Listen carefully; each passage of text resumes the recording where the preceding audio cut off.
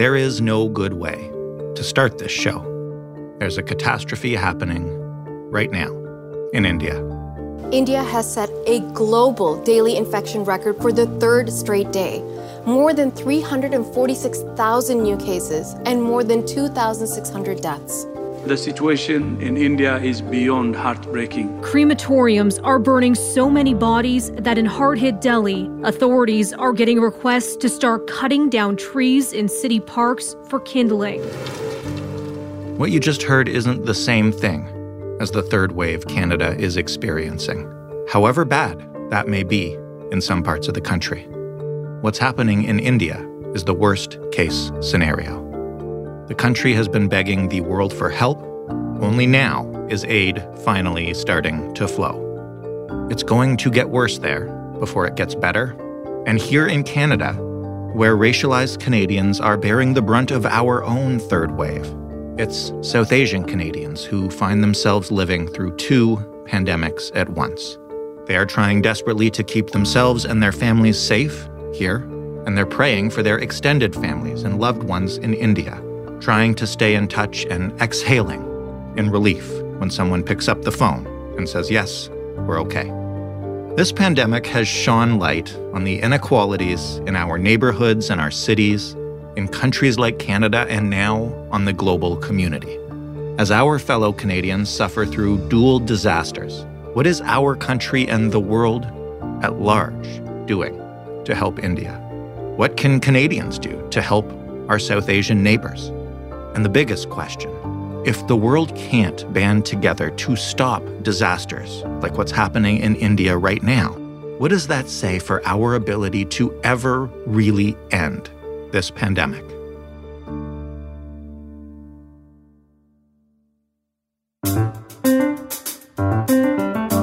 I'm Jordan Heath Rawlings. This is The Big Story. Sabina Vora-Miller is a clinical pharmacologist. We often talk to her about vaccines on this program. She is also a South Asian Canadian and the co-founder of the South Asian Health Network. Hey, Sabina. Hi there. I'm just going to start with, I guess what prompted your piece in the Toronto Star as someone working on this pandemic here and as a South Asian Canadian. How are you doing?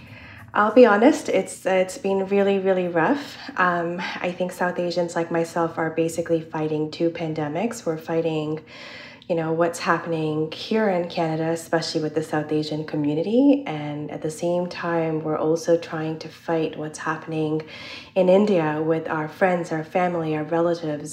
So it has been a really, really difficult, really challenging time for us. Can you tell me from what you're hearing from friends and family, what is it like to be there right now? Yeah, it's just, you hear these stories that are just exceptionally devastating. So the issue right now in India and many of the metropolitan cities is that hospitals have basically maxed out capacity. I keep saying they're on the brink of collapse, but they're not. They've collapsed fully 100%. They've collapsed. There is absolutely no capacity left at hospitals anymore. And they're trying to make these makeshift outdoor hospitals. But the issue is that even if you get a bed within a hospital, these hospitals actually don't have enough necessary medications, so all of your critical medications, things like dexamethasone, for instance, that is so ubiquitously found and, generic, but even things like sedatives for intubations, are running really, really low in stock. But on top of that is actually the issue with oxygen supply. Many big, large hospitals in Delhi, where my family's from, are basically hours away from running out of oxygen entirely. It's just, I remember watching one of these stories on social media, on Twitter, a countdown down to minutes. They were 2 hours away from running out of oxygen for all of the patients in the hospital until they were able to get some rescue oxygen. But then knowing all of this is going on, knowing that there are these mass cremation sites being built, reports of families who have to keep dead bodies of their relatives at home for multiple days just because crematoriums are completely full or they don't have wood to actually burn these funeral pyres, so that this is happening. We're having calls with healthcare providers who are on the ground in India on a daily basis, and we're hearing all of this directly from them. And then at the same time, knowing that your entire family is in the midst of this. That is the part that is just so incredibly scary. My only family in Canada really is my brother and my dad, who's been stuck here because of the pandemic. He came here to visit last year. And has been here ever since because, because of the pandemic. I'm not going to put him on a flight back anytime soon. But other than that, my entire family is in India. My entire family is in Delhi. So knowing that this is happening right outside, and I'm over here trying to help them, trying to advise them, trying to keep them safe, it's just so hard. And then on top of that, my dad spends basically the entire day speaking to friends and relatives and family back home. And, every time he's on a call, he's basically, telling family that, hey, hang on, I'm going to ask Sabina what you should be doing right now. So wow. I'm even advising them sitting from here what they should do. Like, I'll give you, an example. My dad's closest friend, he's basically, my uncle, because he's my dad's best friend, and I've known him my entire life. In India, everyone lives in these massive multi-gen housing. So right. My dad's friend lives on the first floor, and his brother lives upstairs. And they have their mom, who basically goes up and down between the two floors. And then these two families have kids, and the kids now have grandkids. So there's four generations that are living under one, basically under one roof in one building. And they're all commingling. And one of the kids came home with COVID. So now there's potentially 50 people who have been exposed from all age ranges, from 90s all the way down to toddlers, right?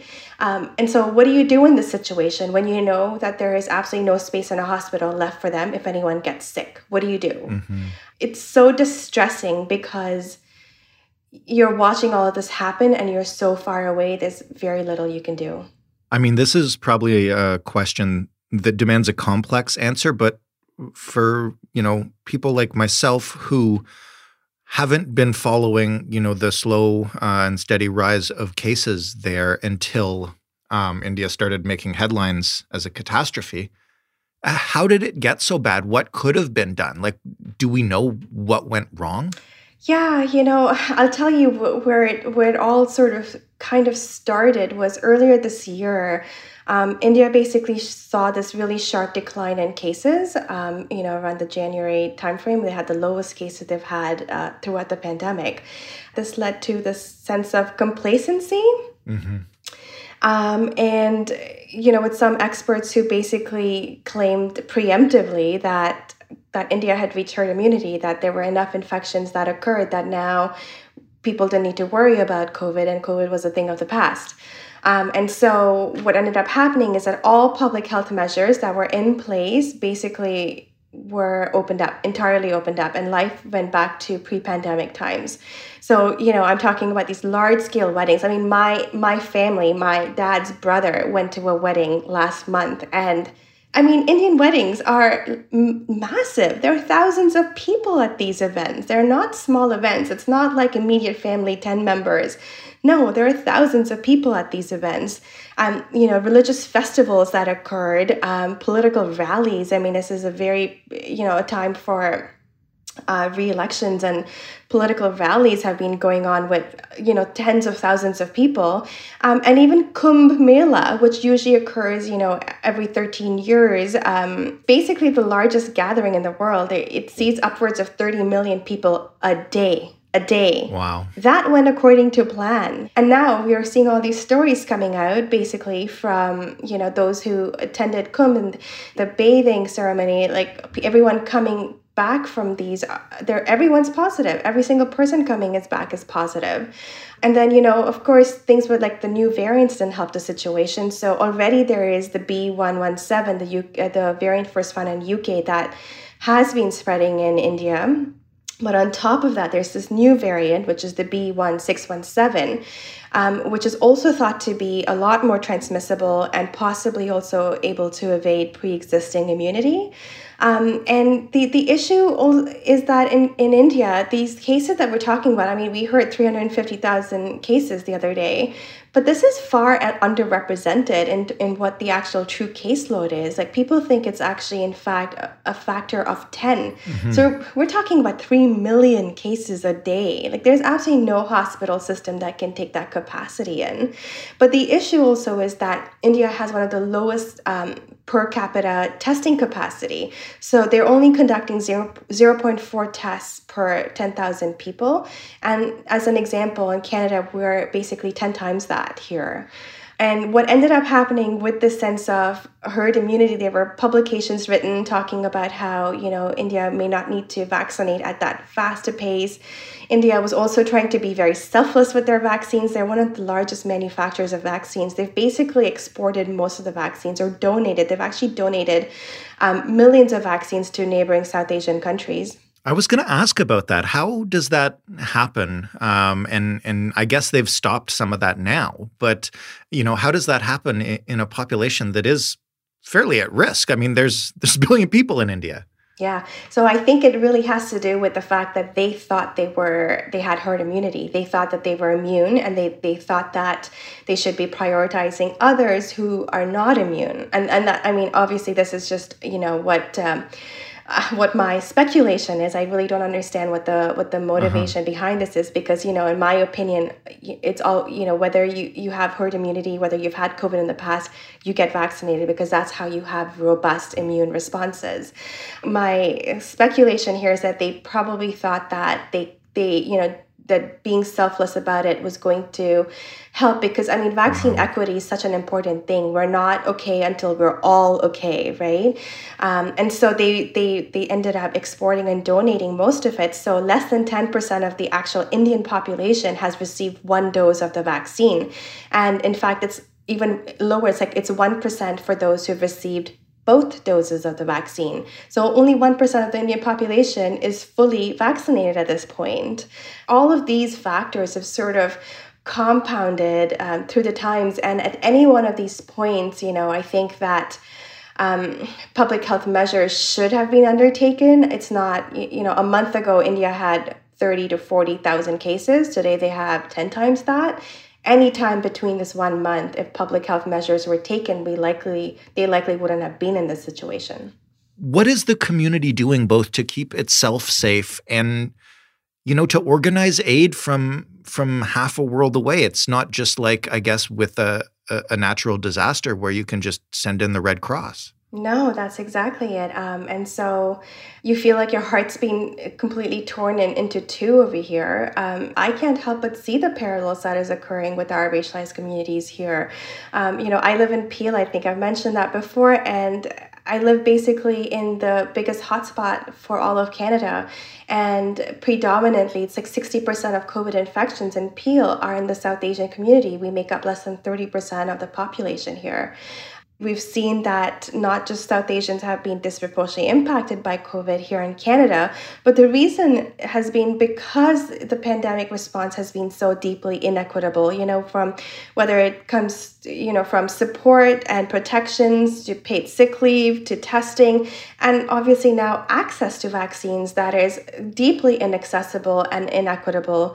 And we're also seeing, to be honest, now this further stigmatization of South Asians. I can't even tell you how many people have said to me, well, then, your people shouldn't be allowed over here. Or, well, if you're going to be talking about what's happening in India, maybe you should just go back to India. And these comments are really hurtful, and they're painful because I love Canada. I love being here. I love my country. But at the same time, it doesn't mean that I cannot feel for what is happening to family members who are, as I wrote in my op-ed, 11,627 kilometers away from me. I can do both. I can be both. And at the same time, what we're trying to do right now is organize to try and help as well. First of all, I think a lot of the raw materials that they're looking for in India, things like oxygen, pulse oximeters, all of that, they're being crowdsourced right now. I can't tell you the number of friends that I have and I know are basically posting on Facebook saying, does anyone have any leads for oxygen in, X city in India? My relative needs it. And I'm like, Yeah. Thank goodness for technology, but also heartbreaking that we actually have to search for life-saving, medicines online, on Facebook, on social media. Yeah, I've seen some of those posts on Twitter, and it's just it's impossible to imagine yourself being in the position of having to tweet something and hope somebody can answer it to save a loved one. Exactly that. And it's hard. So what we're trying to do now is put together a list of, both organizations who are in Canada fundraising to send relief, but also sending things like oxygen concentrators, because it's not easy to send oxygen tanks, right? Because they're highly flammable. So you can only send it in a certain format, so like oxygen concentrators. And the other thing that India needs is the cryogenic tanks, which are, also really hard to find and get and send. So there are organizations that are working towards it. And I've also been told that the Canadian Red Cross will be starting a fundraising campaign to help as well. But, this is a humanitarian crisis and it requires a similar response. Is India getting help from world governments? I know that obviously resources for this stuff are in short supply in many countries right now, in particular Canada. Are we doing anything officially? I've heard that the Canadian government is in talks to actually help with resources. So in terms of oxygen and other materials to set up for hospitals. So I believe that we are, in fact, trying to do what we can over here. But what we really need to do, and I was, first of all, I was really happy to see that the U.S. with the Biden administration, over the weekend, first of all, they lifted the ban of raw materials to make vaccines. That was so incredibly important. And they moved really quickly to uplift this ban. And now yesterday they said that they were essentially going to be mobilizing their AstraZeneca that is made in the U.S. and sending that over as well. So I'm happy to see how quickly they moved on this. What Canada needs to do right now, in addition to sending funds and resources, first of all, we need to allow India to divert all of the AstraZeneca that is going to be manufactured by the Serum Institute. We need to be allowing them to divert it back to the Indian population. We cannot have our premier calling the Indian High Commissioner asking for extra AstraZeneca doses at a point when India needs to save it for their population.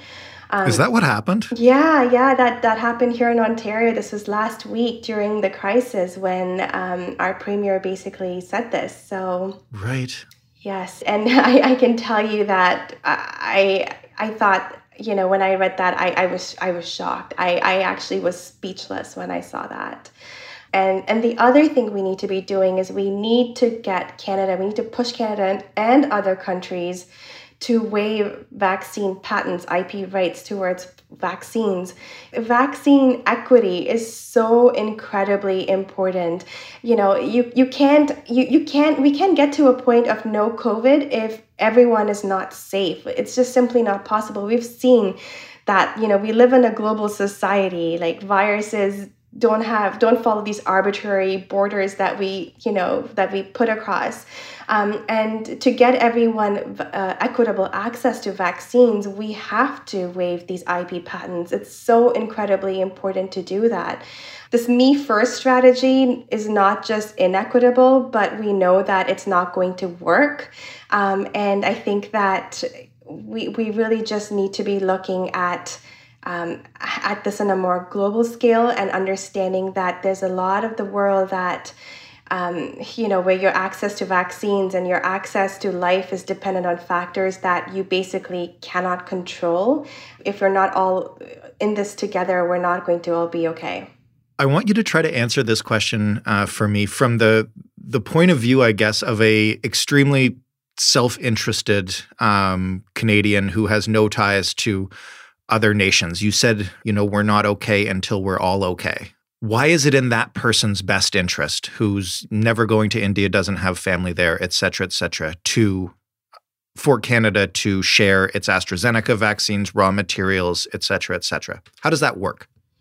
Yeah, and I think we've seen throughout the pandemic that there is simply no way for us to not be impacted by what's happening in another country. It's bound to happen here. You know, when COVID was first discovered, we tried to play this similar shutting borders via a whack-a-mole strategy where we said, okay, well, we're going to stop flights from China. Okay, well, we're going to stop flights from Iran. It didn't work. Did it work? We're 15 months into a global pandemic. We've seen how that strategy simply does not work. So there's no way for us to keep this outside our country. The only way we can actually keep this if we actually have this global, effective global pandemic containment strategy that allows the entire world to basically work on containing COVID. That's the only way we can all be okay. Because, playing border whack-a-mole is definitely not going to get us there. We've seen that how it hasn't. So, you might be in Canada, you might think you are safe, but you have no idea if you're going to work, you're going to be exposed to someone who just traveled back from another country. You don't know if you're, taking public transit and sitting next to someone who coughs, who actually just returned back from somewhere else. You have no idea where you're going to be exposed. So I think that the false sense of security that you're 11,627 kilometers away is just that. It's a false sense of security. We've talked about what India needs and is or isn't getting from governments around the world. What do South Asian Canadians need from other Canadians in their community? How can we help? If people have the capacity to fundraise and send resources in terms of just core dollar amounts, that would be so incredibly helpful as well. The other thing what we would love to do is just raise awareness, on what is going on. Trying to contact your MPs and your MPPs to push for international relief, international aid, and as well as making sure that there's equitable vaccine access. Sabina, thank you so much for this. I hope you're okay. I hope your family and friends are okay. Thank you so much.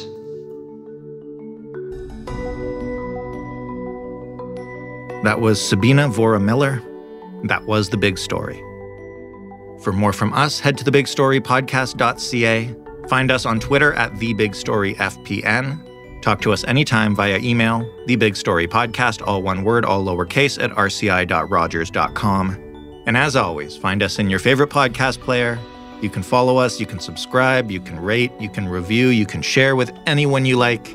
You can ask for us on your favorite voice assistant as well. Thanks for listening. I'm Jordan Heath Rawlings. We'll talk tomorrow.